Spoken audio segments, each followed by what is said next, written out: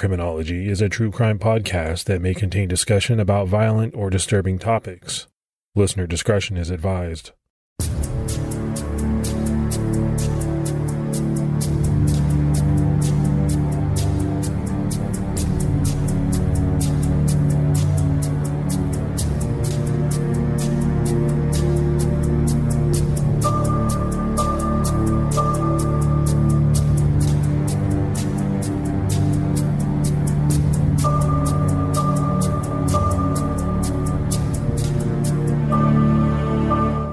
I'd like to welcome everyone back to Episode 4, Season 2 of Criminology. We're continuing the series on the East Area Rapist / Golden State Killer case and more. We've just got a little bit of housekeeping to do before we get into this episode. And first, let's give some shout-outs to our new Patreon supporters.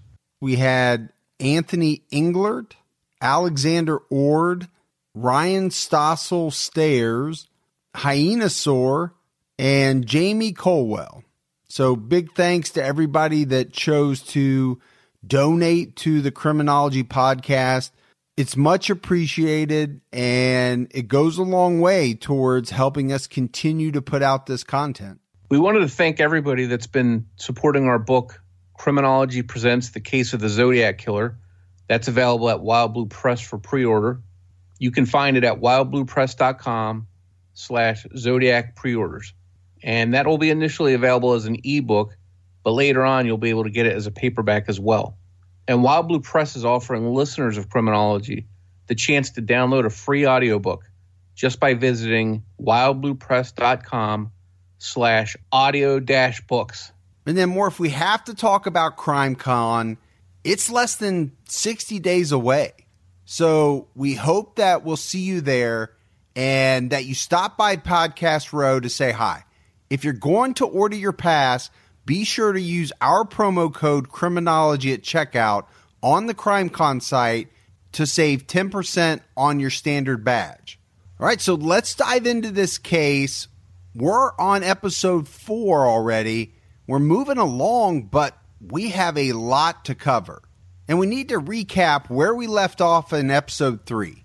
The East Area Rapist had just committed his 13th confirmed attack on February 7th, 1977 in Carmichael, California.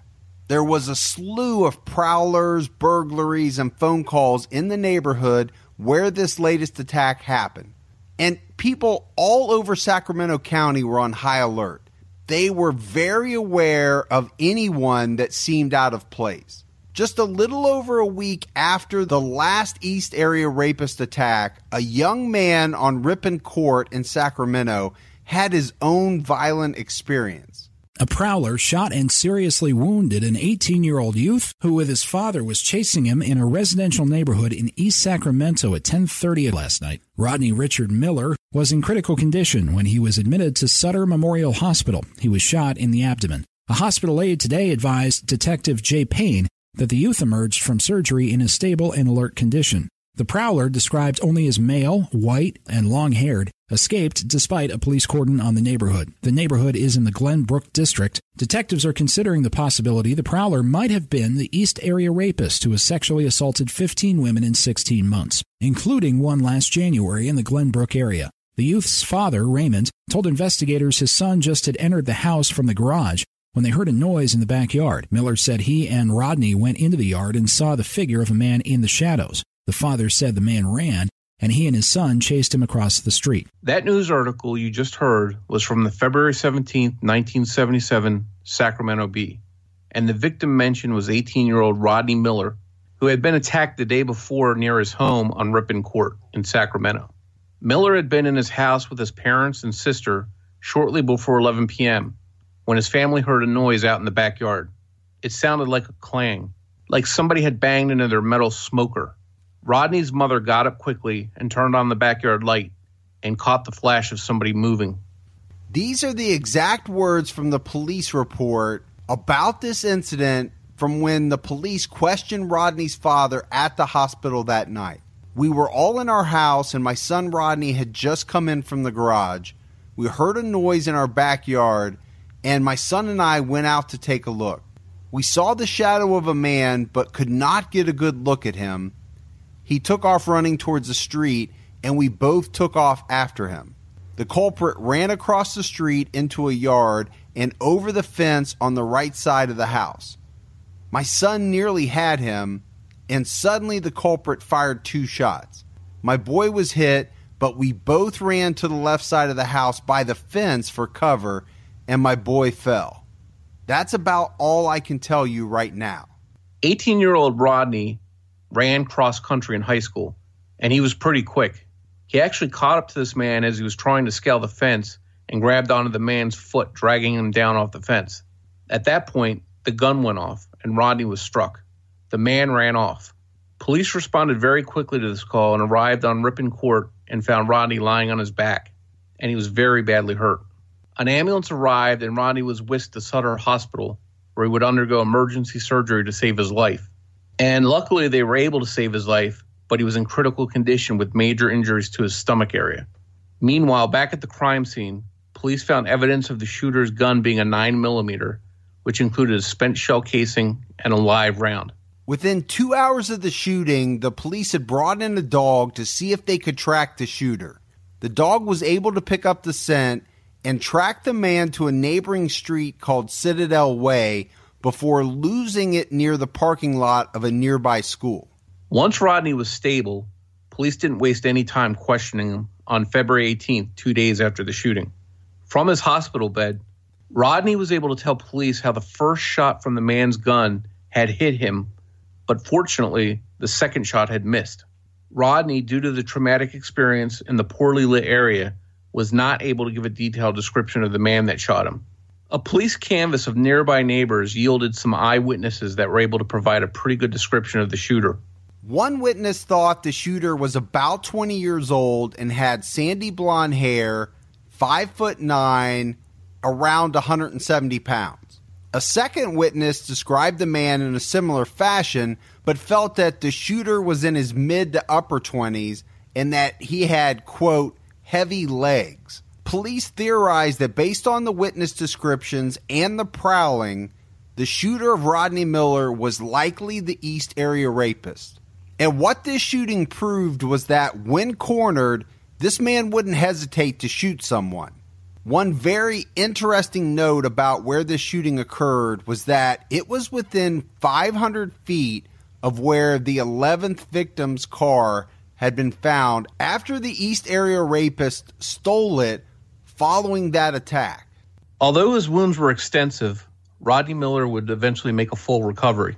A composite sketch of the man that shot him, who was presumably the East Area Rapist, was created and circulated soon after the incident, but it didn't lead anywhere.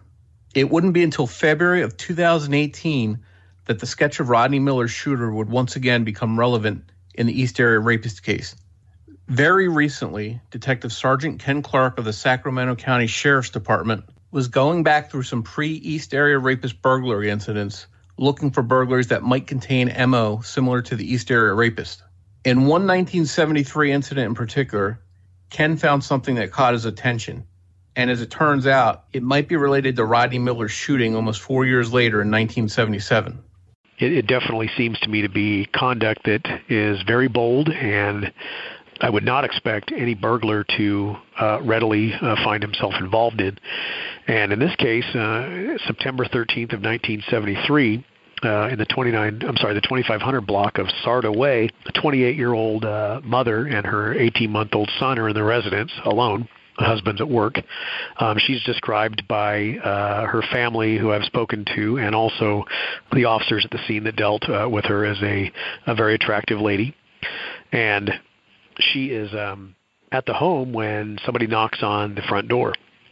It says about 11 o'clock in the morning, give or take. And so she goes, doesn't answer the door. She thinks it's a religious solicitor, and so she decides against it.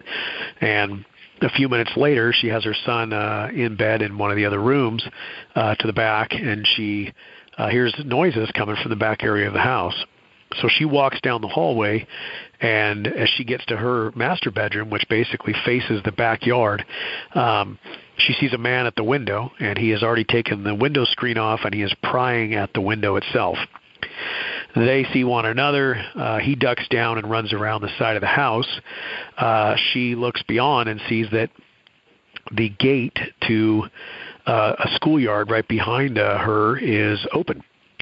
And that gate's normally kept closed, so she was a bit alarmed by that. She comes back around, and she begins locking the doors and windows of the home, and she arms herself with a handgun from inside the house. So she looks around and does not see any more sign of this guy and contacts her husband, and it's alluded to in the report, though not directly stated, that she kind of left it at that, believing that it was over, that, you know, she'd surprised a burglar who probably thought that nobody was home, and now he's running off. And I'll tell you that 99.9% of the time, this guy would have been gone. He'd be gone from the neighborhood. He would be gone that day, right then, that minute. And so we wouldn't see him again during this episode. But things take a strange turn with this guy because though she's locked everything up and she's armed herself, the door leading from the garage to the kitchen is forced open while she's standing there a few feet away. And the suspect got the door open and then also smashed through a chain lock that she had secured at the top of the door. And he got it open a little over a foot, and she had pointed the gun at him and said, you know, if you come any further, I'm going to shoot you. And the man stopped, and he turned around and walked out of the garage through the overhead garage door, which she had left open for lighting in the garage. It was the middle of the day, and she'd been doing laundry out in the garage. This time she decides to call the sheriff's department, and she does, and the sheriff's department is on their way. Now, at this point, I would think based on the confrontation that just occurred, and even if the guy had decided that he was going to take an opportunity to do something more horrible than he had potentially contemplated with the initial burglary, at this point he's had a weapon pointed at him. I'm thinking that he's going to see this as a good time to go. One would have to suspect that she called the cops. I'm thinking he would leave, but not this guy. She's in the home waiting for law enforcement, and he forces his way in through the exact same door and rushes her and grabs a hold of her hands in which she's holding the gun, and he closed the distance so fast that she wasn't able to do anything, and they fight over this gun. She's 5'7", about 135 pounds. The guy is 5'8", about 140 to 150 pounds, and she ends up wrestling over the gun with him. He gets the gun kind of pointed at her, and so that's unnerving, but she uses all of her might and pulls it away, and it ends up going off and kind of over her shoulder in terms of how they're fighting. At that point, the suspect does run, and she's medically fragile based on some medical conditions that are going on in her life, and she actually passes out. So the cops arrive, and she has passed out, and basically recounts this story. And she describes the guy as being mid-20s. She actually settles eventually when she does a composite sketch at the age of 27. She said that he was neatly dressed. His hair was neat but longer, as worn the style of the time. It was over the years, and he had some small pock marks or some kind of marks, acne marks on his chin, and he had a small sore or similar on his the corner of his mouth. She said that he appeared to be sick, as in like physically ill, like maybe he was recovering from the flu or something, as he had kind of bags under his eyes, and she said that his eyes were deep set and pretty intense. She said that he was wearing a shirt that wasn't, was a nice shirt, that he had light colored pants on. He had like a blue decorative scarf coming out of the pocket of the shirt. Had white ladies' gloves on, which she found to be very unusual. So we're kind of, getting the picture of kind of a guy dressed a little bit like a dandy for that period of time. It's unusual, just another unusual thing to, take into consideration here. He wasn't seen again, and he disappeared from the neighborhood. The composite sketch she produced got an immediate reaction from me, because when I first saw it in the report, I actually believed there had been a mistake and that the composite from the Rodney Miller shooting case that occurred in the city in February of 1977 had accidentally been merged with this file. And it took me just about 3 to 5 seconds to realize that that wasn't what happened at all, that this was the actual sketch done by this victim, and that this would have occurred 3.5 years before the, or even more years before the Rodney Miller incident even occurred. So it piqued my interest that this, especially the behavior and the way he was described, and then adding to it the composite, made me think that, again, this was another individual potential case that was a pre-EAR and beginning to adopt some of the behaviors, but yet still not succeeding based on the plan and based on the what he's doing at this point. It, of course, looked like an opportunistic crime, but it was unsuccessful and probably frustrating for him, and it was tremendously risky, and he could have gotten shot, yet he still did it. This 1973 attack that resulted in a sketch of the attacker, which closely matched the Rodney Miller shooter, is still being investigated by the Sacramento Sheriff's Department. They also have some other leads that they are currently investigating, and we'll talk about them soon. It was incidents like the Rodney Miller shooting on top of all the rapes that had people in a state of panic. Right around the same time that Rodney Miller was shot, one woman in an undocumented incident in Sacramento had a terrifying experience. She was so unnerved and on edge after all the attacks that she could no longer sleep at night.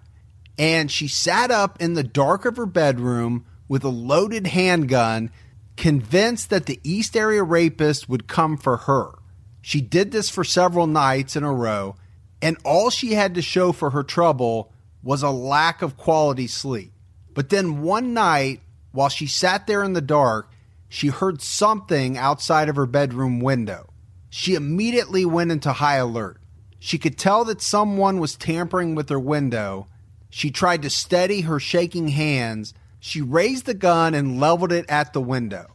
And then a light, possibly from a flashlight, trickled in from the outside, and her window was raised open. A man climbed in through the window and started to put a foot down on her floor.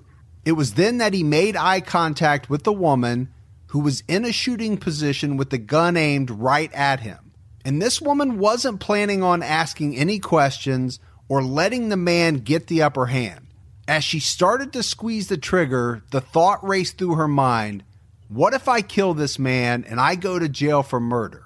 So she raised the gun a bit higher and to the right and fired off a shot into the area around her window.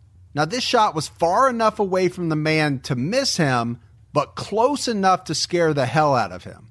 In a flash, the man jumped back out of the window and disappeared into the darkness.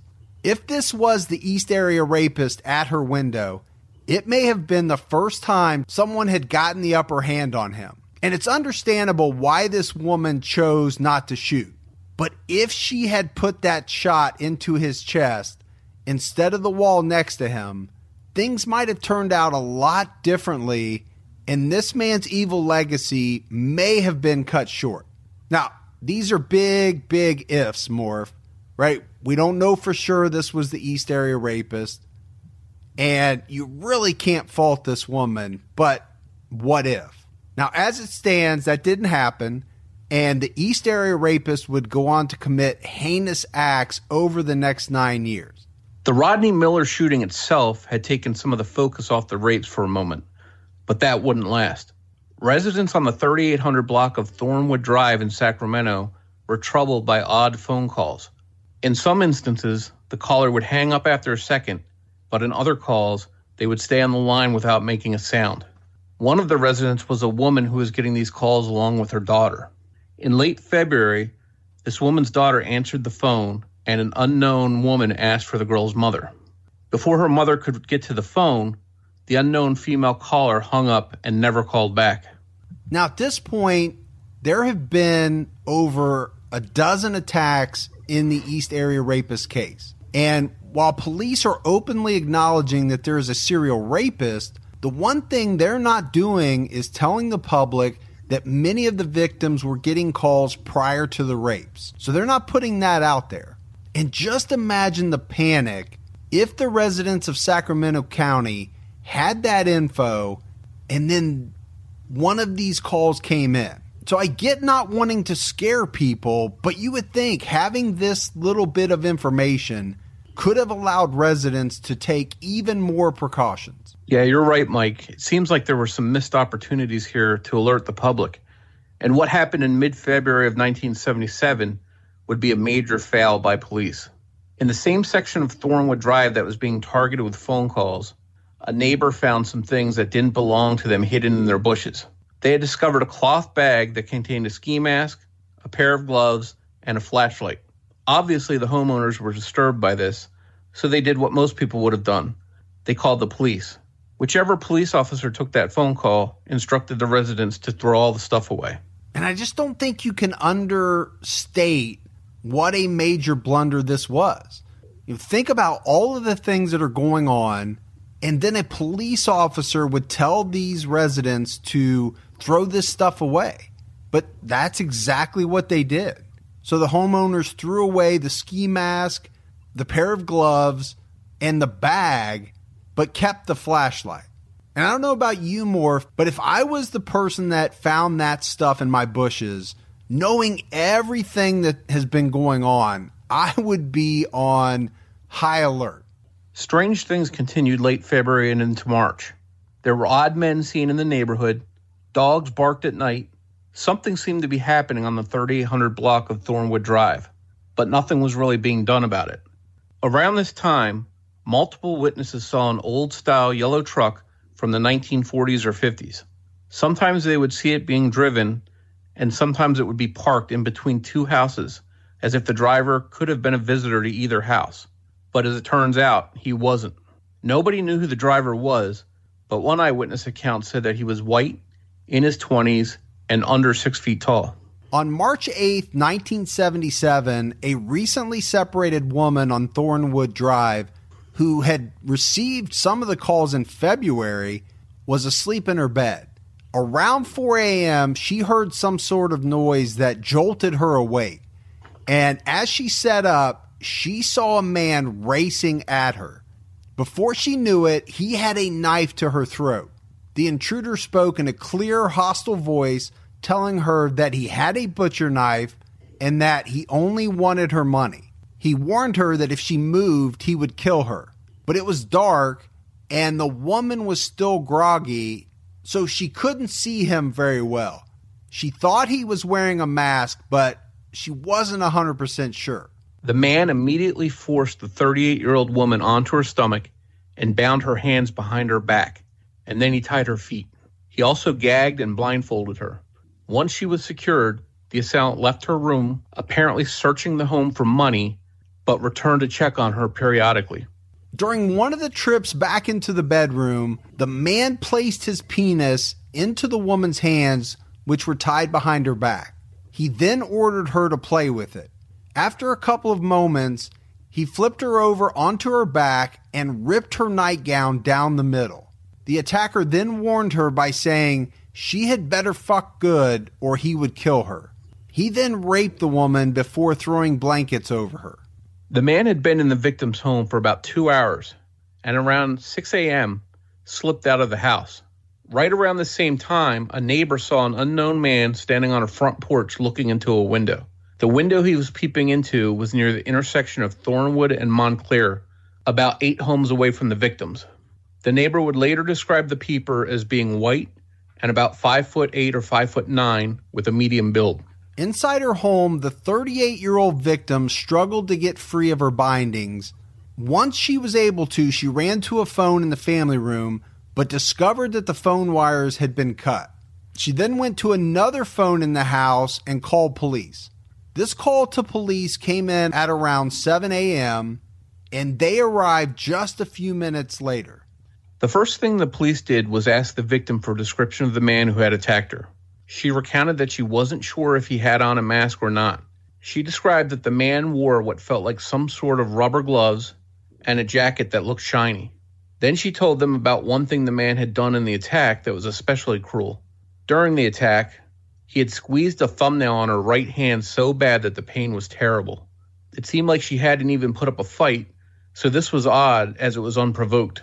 Police were able to determine that a window on the back side of the house was the entry point for the rapist. The glass at the bottom had been broken, and it was pried open.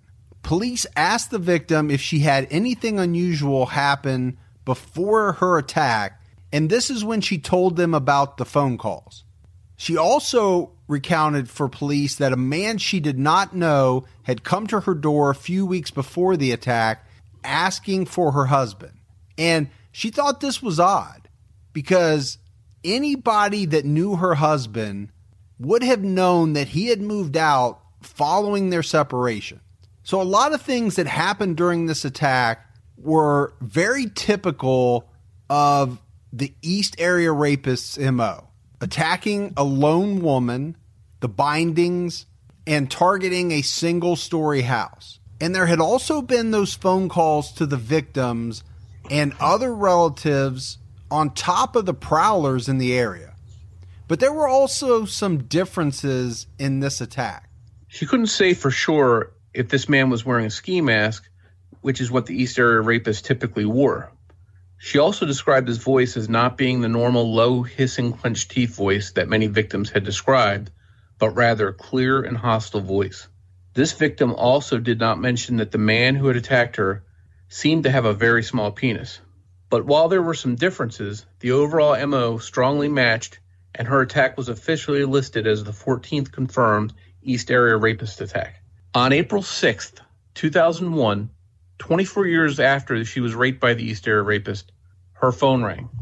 The victim, who by this time had moved and changed her name, got the call between 6:30 and 7:30 p.m. When she answered, a male caller asked for her by her name. When she acknowledged that she was the person the caller was looking for, the man again referred to her by her first name, saying, "Don't you remember? Don't you want to party again?" When she asked who the caller was, he hung up. The woman couldn't tell for sure whether or not the caller was the same man that had raped her 24 years earlier. But she did feel that this call was directly connected to her rape because only a couple of days before she got this call, news about the East Area Rapist had made headlines across the state of California. The East Area Rapist's DNA had been linked to a series of shocking crimes in Southern California. But we'll get to those crimes later this season. On March 18, 1977, only 10 days after the East Area Rapist's last attack, 3 taunting phone calls came into the Sacramento County Sheriff's Department. These calls were not recorded, but in the first call, received at about 4:15 p.m., the caller said he was the East Area Rapist before laughing and hanging up. Another call came in at around 4:30 p.m., in which the same voice repeated what he had said in the first call. Finally, at about 5 p.m., the third call from the same caller came in, and he told the dispatcher that he was the East Area Rapist, and that he had his next victim stalked, and that police couldn't catch him. Once again, he hung up, and he didn't call back. Later that same day, on the 2600 block of Benny Way in Rancho Cordova, a 16-year-old Cordova high school student had just arrived home after her job at a fast food restaurant. She walked into her house at about 10:45 p.m. The house was dark and quiet because her parents had gone away, and her plan that night was to eat some food that she had brought home from her job and then call a friend. She planned to sleep over at the friend's house that night due to the fact that her parents were not home. As soon as she walked up to her front door, she noticed that her porch light was off, which was out of the ordinary. She dismissed it, thinking her parents had simply forgotten to turn it on for her. Once she got into her house, she walked into the kitchen and sat her food on the counter before picking up the phone to call her friend. She dialed her friend, and the phone rang one time when she was startled by a noise behind her. She turned around just in time to see a man standing there with an axe raised above his head. She started to scream, but he stopped her, saying, "Don't scream or I'll kill you." He yanked the phone cord out of the wall. Then he warned her again not to even look at him or he would kill her. The man shoved the young girl into the family room and ordered her down onto the floor on her stomach. He pulled her hands behind her, took out brown shoelaces, and tied her hands tightly behind her back. He then tied her feet together. Once he had her secured, he opened up the back door and made sure that the living room drapes were closed tightly. It was at this point that a phone in the bedroom started to ring. The intruder froze as he listened to the phone ringing. After it stopped, he moved closer to the young girl. He warned her that he had a car parked a block away and he would kill her if she didn't comply. The man then started cutting up some towels using a pair of scissors. The 16-year-old started to plead with the man not to hurt her. At that point, he tied strips of towel around her eyes and mouth. After she was secured, the stranger walked away. He came back after a few minutes and opened and closed the scissors close to her ear, and then at one point pushed the axe against her neck. Then the phone in the other room started to ring again. It rang for a full minute, and the man seemed nervous. He pulled the strip of towel from the girl's mouth and asked her when her parents would be home. She told him that her parents were out of town and that her sister was sleeping over at a friend's. He then told the girl to shut up. Then this man asked the 16-year-old if she had ever fucked. Morph, we're not being gratuitous here. We're not theorizing about what this man said. This is word for word. I mean, it comes directly from police reports. It was at this point that the helpless girl likely knew what was about to happen. He asked her again, calling her by her first name. She started to cry and pleaded with the man not to hurt her. He untied her feet, then he pulled her pants and underwear off. He turned her onto her stomach and placed his penis in her bound hands and ordered her to play with it. His penis felt like it was covered in lotion. After a moment, the man turned her over and raped the 16-year-old. And there's no way around this. This is awful subject matter to cover. I have 2 daughters. Morph, I know you have a daughter. This is a nightmare. This is something that you can't even imagine happening. And it shouldn't happen to anyone, let alone a 16-year-old girl. After he raped her, he got up and explored the house. But then he comes back and rapes her again, and he would do this multiple times. She had been terrorized by this man for about an hour. By this time, the victim's friend had not heard from her and was getting worried. The 16-year-old was supposed to be at her house by 11 p.m., and now it was close to midnight. The friend had called the victim's home but didn't get an answer, so she decided to ask her dad if he would give her a ride over to check on her friend. They hopped in the car and a few minutes later arrived at the home on Benny Way. The friend's father knocked on the front door, and this knock startled the girl's attacker inside. And he immediately raced towards the open back door and ran outside. The victim's friend and her father were able to make their way inside, and they found the terrorized 16-year-old girl. They called the police, who arrived on scene just before midnight. Police started to investigate the scene and determined that the attacker had likely gotten in through the garage door and then pried open the door leading into the home from the garage. Outside, they found the green-handled hatchet the man had used in the attack hanging from the fence. Curiously, in the yard sticking up out of the ground was a pen with the local real estate company's name printed on it. It was near this pen that footprints were discovered, as well as 2 empty Dr. Pepper cans that did not come from the victim's home. The police were able to get a description of the attacker from the young girl. She described him as being around 5'9" to 5'10" and wearing a green jacket. In her statement, the girl told police that this man's penis was just a little bit larger than a hot dog. He wore a canvas mask of some sort with eye holes. He was wearing dark, soft-soled shoes that didn't have any heels. And police would determine that the man had made off with some cash and jewelry, as well as the victim's driver's license and 2 of her rings. Her sister's ID was also stolen. Next, police checked with neighbors. One witness had seen a dark gray 4-door car parked on the street that night that looked out of place. About an hour before the attack, A neighbor across the street from the victim saw a man moving around in the dark, but she couldn't give a detailed description. Another neighbor had reported that their dog started growling and reacting to something near the victim's fence between 8:30 and 9 p.m. Police tried to investigate anything that may have happened earlier that day. And later, they would find out that the victim's sister, before going over to spend the night at her friend's house, had taken a phone call from a man who identified himself as a roofer. She told the man that her parents were out of town for the weekend. Other witnesses reported seeing an older yellow truck in the immediate area that day. It came to light that in the days and weeks before this attack, a nearby neighbor had a burglary. Another home had an intruder while the family was out of the house, but they couldn't find anything missing. One of the most interesting things was that the victim and her family had been receiving several calls for a couple weeks before the attack. The caller usually said nothing, but on at least one of those calls, it sounded as if there was a female coughing on the other end of the phone. A nearby neighbor also had received similar calls. This area of Benny Way in Rancho Cordova was very close to the first and the third East Area Rapist attacks. The victim's home, once again, was a single-story home.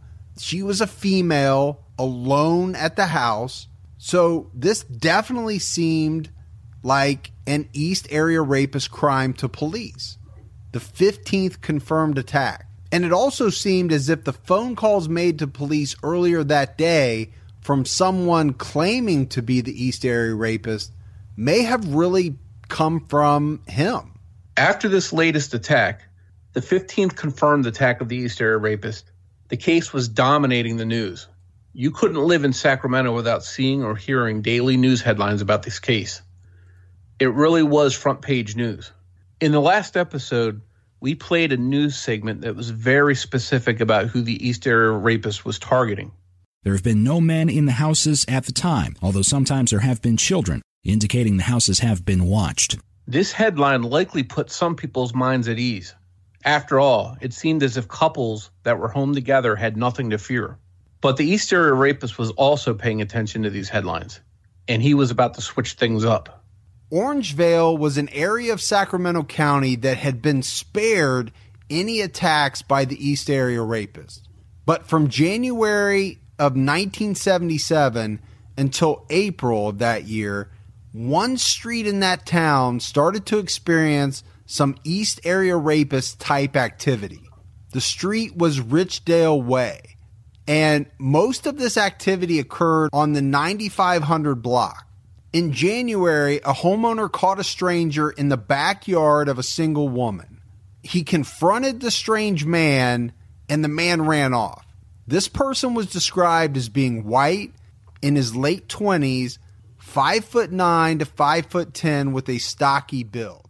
Not long after this episode, in February, a home close to where the stranger was spotted was burglarized. By spring, multiple homes in this area were receiving hang-up phone calls for several weeks. All they could hear was heavy breathing. By March, there were reports of men claiming to be meter readers spotted in the area, but it turned out they were not meter readers. In late March, one man discovered an empty meat wrapper near his patio where he kept his dog. He also discovered a tennis shoe print near part of his fence, as if somebody had climbed it and scuffed it. Starting on the night of April 1st and carrying over past midnight into April 2nd, several area dogs were reported barking steadily multiple times for about a half hour at a time. The dogs barking were very close to one of the homes that had been getting some of the heavy breathing phone calls. Living in this home was a 29-year-old woman who was a Kaiser Hospital pharmacy tech. She had been out late to a movie with her 26-year-old boyfriend, who also happened to work with her at the pharmacy. The woman's young children had also attended the movie. They arrived home very late after midnight on the morning of April 2nd. The pair carried the kids inside and put them into bed. Since it was so late, the woman asked her boyfriend to stay over, and he decided that was a good idea. The pair were in bed and asleep by 2 a.m. Just before 3:30 a.m., the woman woke up to a flashlight shining in her eyes. When she looked up, a masked man was standing in her bedroom doorway. He spoke out, "Don't make a sound. Do you see the gun in my hand?" The horrified woman told the man that she saw his gun. At that point, the man told her to wake up her boyfriend, who was still asleep next to her. Once she woke up her boyfriend, he instinctively tried to get out of bed, but was blinded by the flashlight. The masked man, through clenched teeth, growled at him to stop and to not make a move. He ordered them both to roll over on their stomachs. He then warned the couple that he was holding a .45 caliber and had 14 rounds. He told them that he just wanted their money, and he asked the 26-year-old man where his wallet was. The man told the intruder that his wallet was in his pants pocket. It was then that the intruder told the pair that if they made any type of move, he would kill them like he did to some people in Bakersfield. The man assured them that he would get their money and go and be out of their home in a few minutes.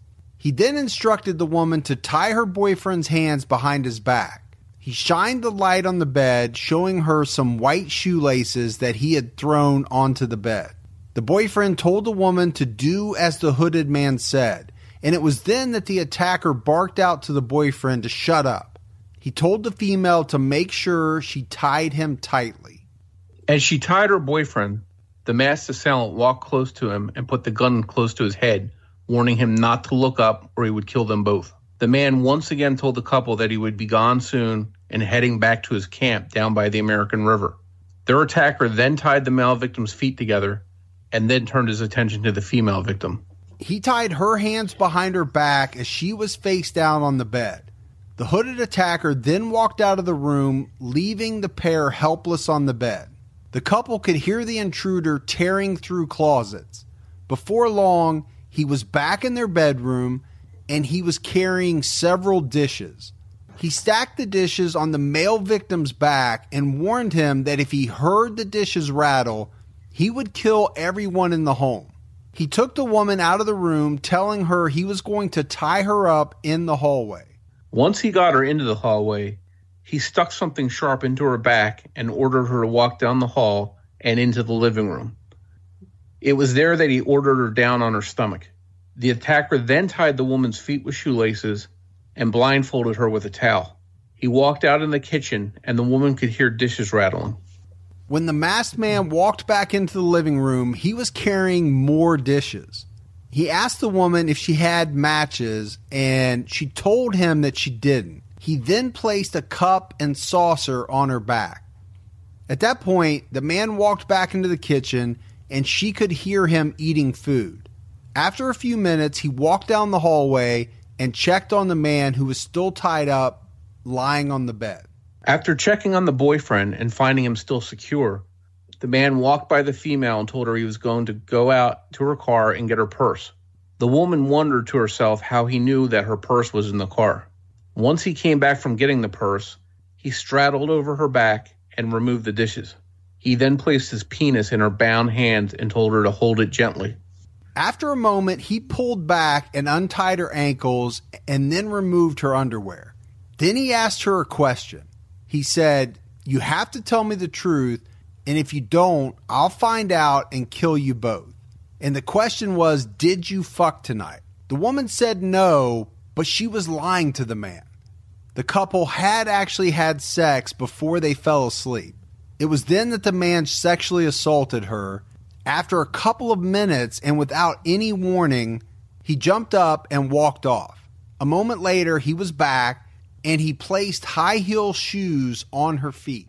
For the next hour, the masked assailant alternated between raping the woman, eating in the kitchen, and checking on the boyfriend. During the rape, the man told the woman that he was in the army before and had sex with a lot of girls. When he went in for the last time to check on the boyfriend, he leaned over the man who was still tied in bed with dishes on his back and said, "Next place, next town." And then suddenly, the man seemed to vanish. The house was quiet. The family dog, who had been absent during the attack, was suddenly walking around the house. Sensing that the attacker had left, the male victim was able to free himself. He then called police before checking on his girlfriend and freeing her. Police received the call for help just after 5 a.m. and they arrived very soon after. And one of the first things they found was that the assailant had cut the power to the lamps and clock and had lit a candle, which may have been why he was looking for matches. He also cut the power to the television and heater. Police were not able to determine a point of entry for the attack, but discovered that the rapist had left the home through a sliding glass door. Next, the police asked the pair to describe the attacker. He was white, about 5'10", and had a medium build. He had worn a white mask with eye and mouth holes. He talked through clenched teeth. The male victim felt sure that the man had a hint of a German accent. The female victim stated that the rapist had a very small penis. She then recounted two things that seemed to stand out to her. She mentioned that the attacker knew she kept her purse in her car. The other thing she mentioned was that the rapist had placed high heels on her feet, which was something she would do when she was intimate with her boyfriend. It was as if the man somehow knew their secrets. Police turned their attention to neighbors. They found that one neighbor between 4:30 and 5 a.m. had seen a small foreign car circling the block several times at around the same time the rapist left. Another neighbor thought she had seen a large American car with a loud exhaust near the victim's home. Police learned that just a few weeks before the attack, the home next door had been put up for sale, and a for sale sign was on the front lawn. Two different men that matched the rapist's description had come by in the days after it went up for sale to inquire about the home. One was alone, and the other was with a woman. Neither of these men were ever identified. There's so much activity here that's very East Area Rapist-like. Stalking, prowling, dogs barking, and then during the attack, placing his penis into her bound hands. But there were some things that were new. First off was that the town of Orangeville was struck. But one thing that definitely stood out was that this was the first attack in which a man was present in the home. And while most East Area Rapist attacks didn't involve a gun, this one did. Did he feel as if he needed to have a gun because there was a man in the equation? It seemed as if the East Area Rapist was not going to take any chances. And after this attack, it truly seemed like no one was safe, not lone women and not couples. The East Area Rapist could pop up any place at any time. The next East Area Rapist attack would occur back in the city of Carmichael on the 6100 block of Sherilyn Way. This street had been experiencing unusual occurrences since February. Around dinner time on a day in late February, a resident and her daughter were inside their home when they saw a man outside jump their fence and land in their backyard. And instead of leaving, the man just walked around in their backyard. Fearful, the mother called police, but the man left before they arrived. About a month later, in a nearby backyard, a resident spotted a fleeing prowler.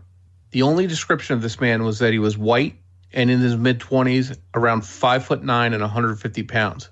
Then, in April, another home close by was burglarized. This pattern of burglaries and prowling was a signal that the East Area Rapist was about to strike there. But somehow, police didn't recognize it. Another incident on this street happened on April 11th, 1977. A young woman and her boyfriend caught a man in the backyard of her house. He appeared to be checking out their locks, but he raced off as soon as he realized they were watching him. They were able to describe the prowler as 5'10", with dark blonde shoulder-length hair. A few days later, a dog in a nearby residence was barking wildly at something or someone outside of the home. On April 14th, a woman saw a suspicious man drive by her. The car, a light-colored Valiant, drove by slowly, and the driver was staring at her. She felt uneasy. It may have been because she had been receiving a series of hang-up phone calls for 2 to 3 weeks prior. The 19-year-old clerk typist, who was separated from her husband, tried to dismiss the incidents. But later that night, after going to bed, she would come to regret not taking the calls or seeing the man in the car more seriously. The 19-year-old and her boyfriend were asleep in her bed. Early in the morning of April 15th, at around 2:30 a.m., they were awakened by the sound of someone in their bedroom and by a flashlight shining in their eyes. Suddenly, a hissing voice came from behind the light. "Don't look over this way or I'll kill you." The young man looked anyway and could see a gun in the intruder's hand. Then he heard the hammer being cocked. It was then that the man asked the couple if they knew what a .45 Magnum was. The man walked closer to the couple, who were frozen in place. Then the woman felt the blade of a knife at her throat. The intruder spoke through clenched teeth, instructing the young woman to tie up her boyfriend. He threw her some black shoelaces. After the woman tied her boyfriend's wrist, the assailant tied hers as well before retying the boyfriend's more securely.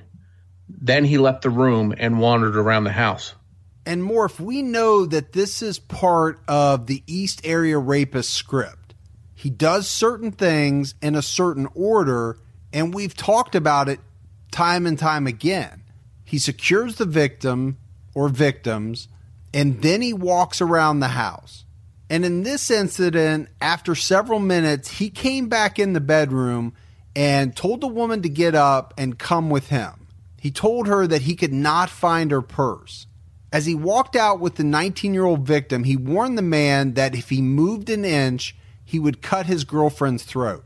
He walked out with the girl, but after a minute, came back in and tied the male victim's hands even tighter.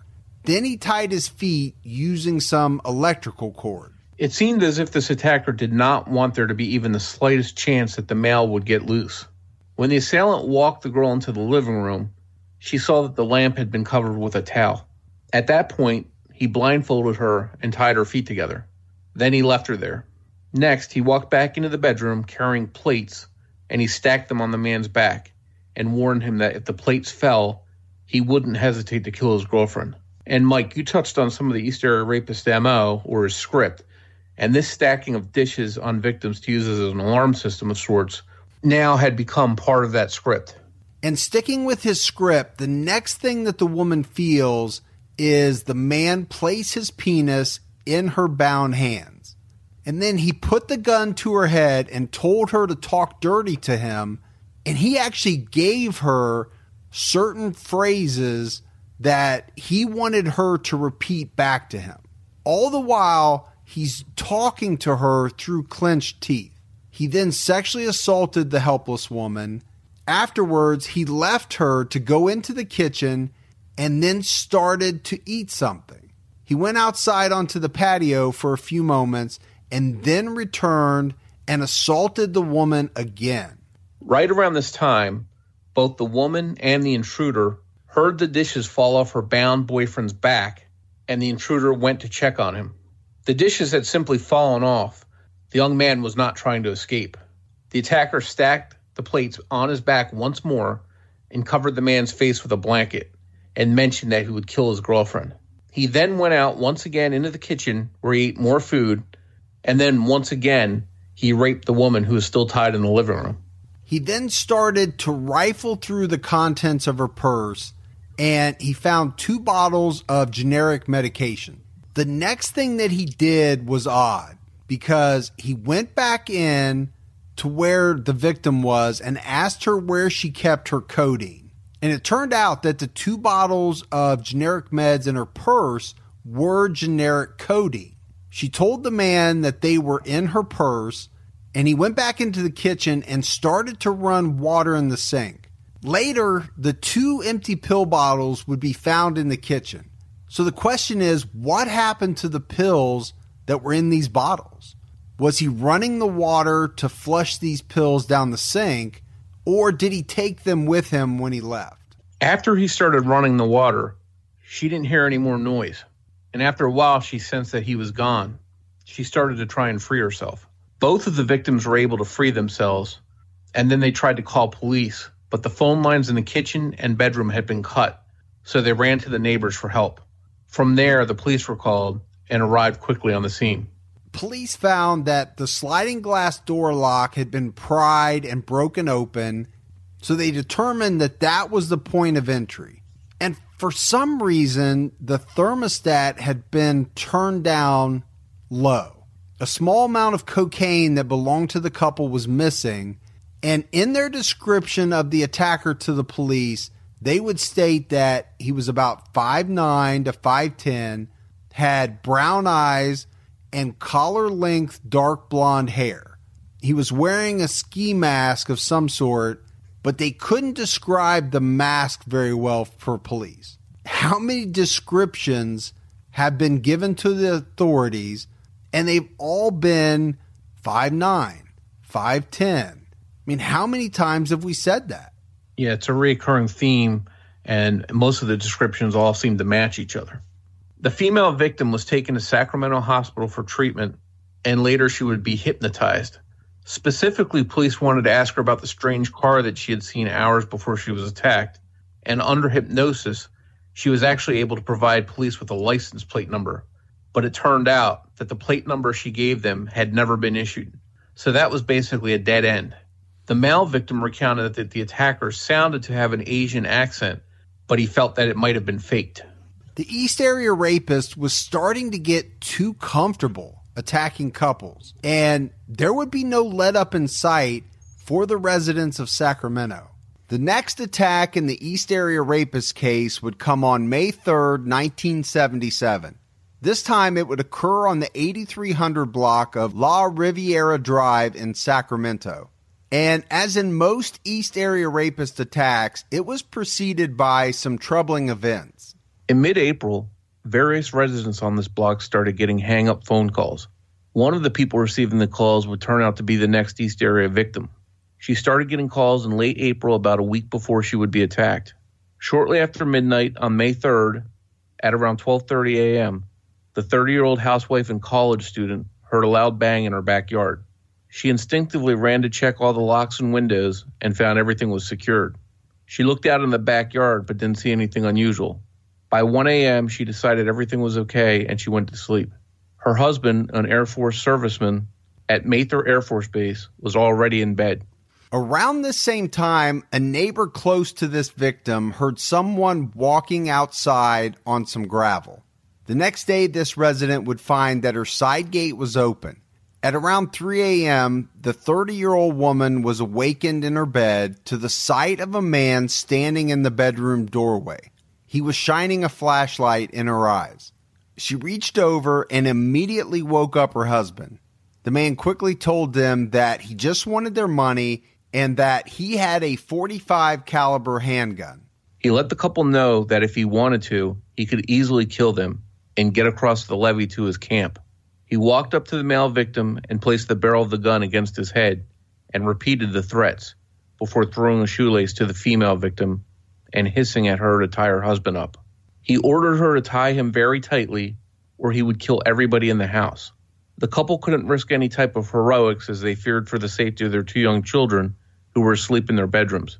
After the male victim was tied, the intruder ordered the female onto her stomach and he bound her hands tightly behind her back. Then the intruder said that he needed money for cocaine to get his fix. Now remember, in the last attack, the East Area Rapist had stolen a small amount of cocaine from the victims. In another attack, he mentioned to a victim that he had a camp near the river. So it seemed as if he was sticking to his script, but also changing it as he went along and incorporating specific things from his recent attacks. The intruder tied the man's hands tighter, then tied his ankles. The male victim volunteered his wallet to the intruder, telling him it was on the dresser. After the attacker looked through the cash in the wallet, he told the couple that they had better have more cash or he would kill them both. It was then that the wife directed the man to her purse, which was upstairs. The man started to shake like he was having some withdrawal to drugs, but the couple would later report that the man seemed to be faking the shakes. After this shaking, the assailant covered the husband's head with a sheet and placed a jewelry box on his back. He warned him that if the jewelry box fell off, he would kill everyone in the house. And sticking to the script that we've seen, he ordered the wife up, placed the gun to the back of her head, and told her to walk out of the bedroom. He ordered her to take him upstairs to find her purse. And once he found her purse, he threw her down to the floor and tied her feet together.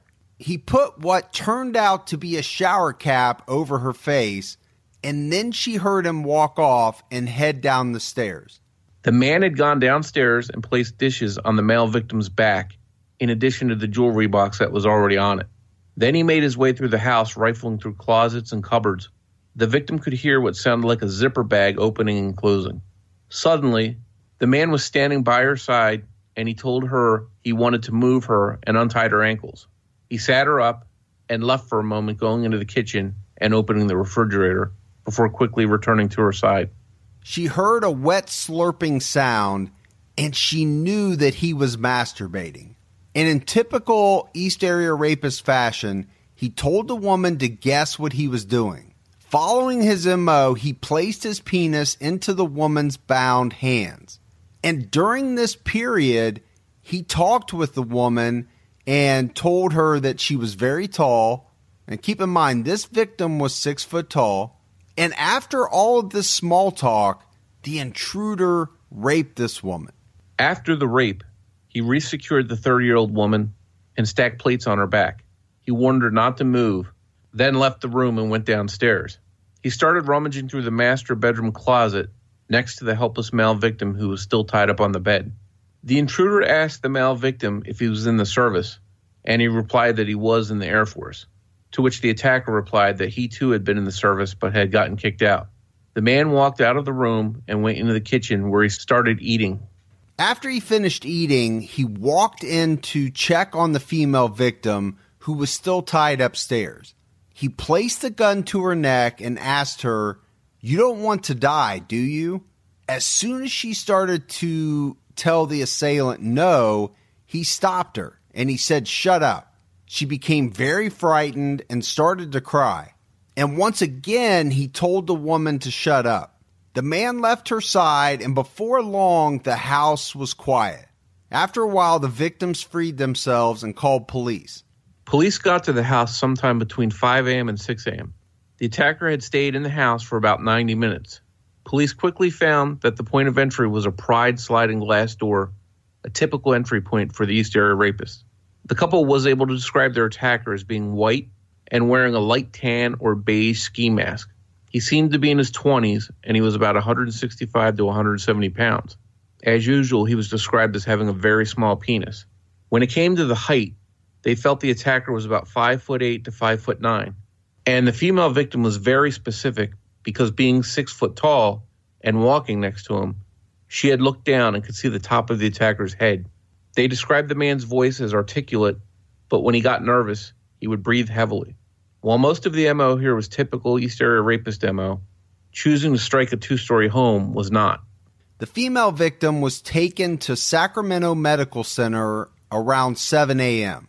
Police then brought bloodhounds in and tracked the assailant's scent to a levee behind the victim's home. A knife that came from the victim's home was found near the levee, along with 2 empty beer cans, but there was no proof that the beer cans were left there by the assailant. Several months after the attack, early on the morning of January 20th, 1978, the female victim in this incident answered the phone. On the line was a man who said, "I haven't struck in a while. You will be my next victim. I'm going to fuck you in the butt. See you soon." Within 10 minutes of this call, an identical call would be made to the 27th victim in the series. And we'll actually be talking to the 27th victim in an upcoming episode. But Morph, I think we have to wrap up episode 4 right here. But as we leave you all, it's important to note that the pace of these attacks is picking up. And the time in between attacks is getting shorter and shorter. And as we go through this, you're going to see just how quickly the frequency of these attacks escalate. And it's not going to be a question of, is the East Area Rapist going to strike again? The only questions were, where would he strike next and who would be his next victim? And we can't thank everyone enough for downloading and listening to the podcast. We appreciate all the support that we get, both financial and through social media and all those different channels. If you would like to support the show, all you have to do is go to patreon.com/criminology. If you want to find us on social media, we're on Twitter at CriminologyPod, or you can find us on Facebook by searching Criminology Podcast. You can also join our Facebook discussion group called Criminology Podcast Discussion and Fans. If you enjoy the show and you haven't yet rated or reviewed us on iTunes, we hope you'll take a minute to do so. We have a listener voicemail that we want to play for you, so let's take a listen to that. Hey, Mike and Morph. It's Noelle calling from Loveland, Colorado. I am a huge fan of the podcast. I discovered it January, so right after you guys had wrapped up season 1 and completely binged it. And I'm super excited that you're back for season 2. Season 2, episode 3 came out on my birthday, so I was doing a little bit of a celebration with that. But I really just want to say thank you guys so much for everything you do. I really appreciate how you handle these cases and all of the research and information you include. It's really fantastic. You guys are appreciated. Thank you so much. Talk to you soon. Bye. If you'd like to leave a voicemail for us, you can do so by calling 661-77-CRIME. And one thing we'd like to do before we go is remind everybody of the FBI tip line for the East Area Rapist case. If you think you might know who he is or have a tip for the FBI, please call 1-800-CALL-FBI. We'd like to leave you with a promo for the new podcast, Frozen Truth, hosted by our friend Scott Fuller. We think you'll like his show, so give it a listen.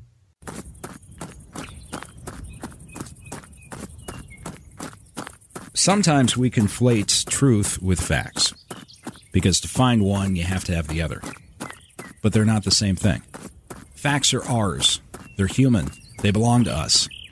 And that's where truth is different. The truth doesn't belong to us. The truth is universal. There's only one truth. Truth is what actually happened. Sometimes our facts lead us to the truth, and sometimes they don't. But the truth is always there. It's waiting. It's frozen there until we find it. If we ever find it.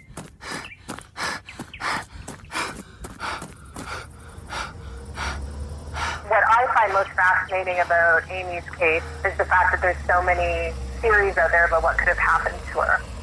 When she did things, she crossed them off.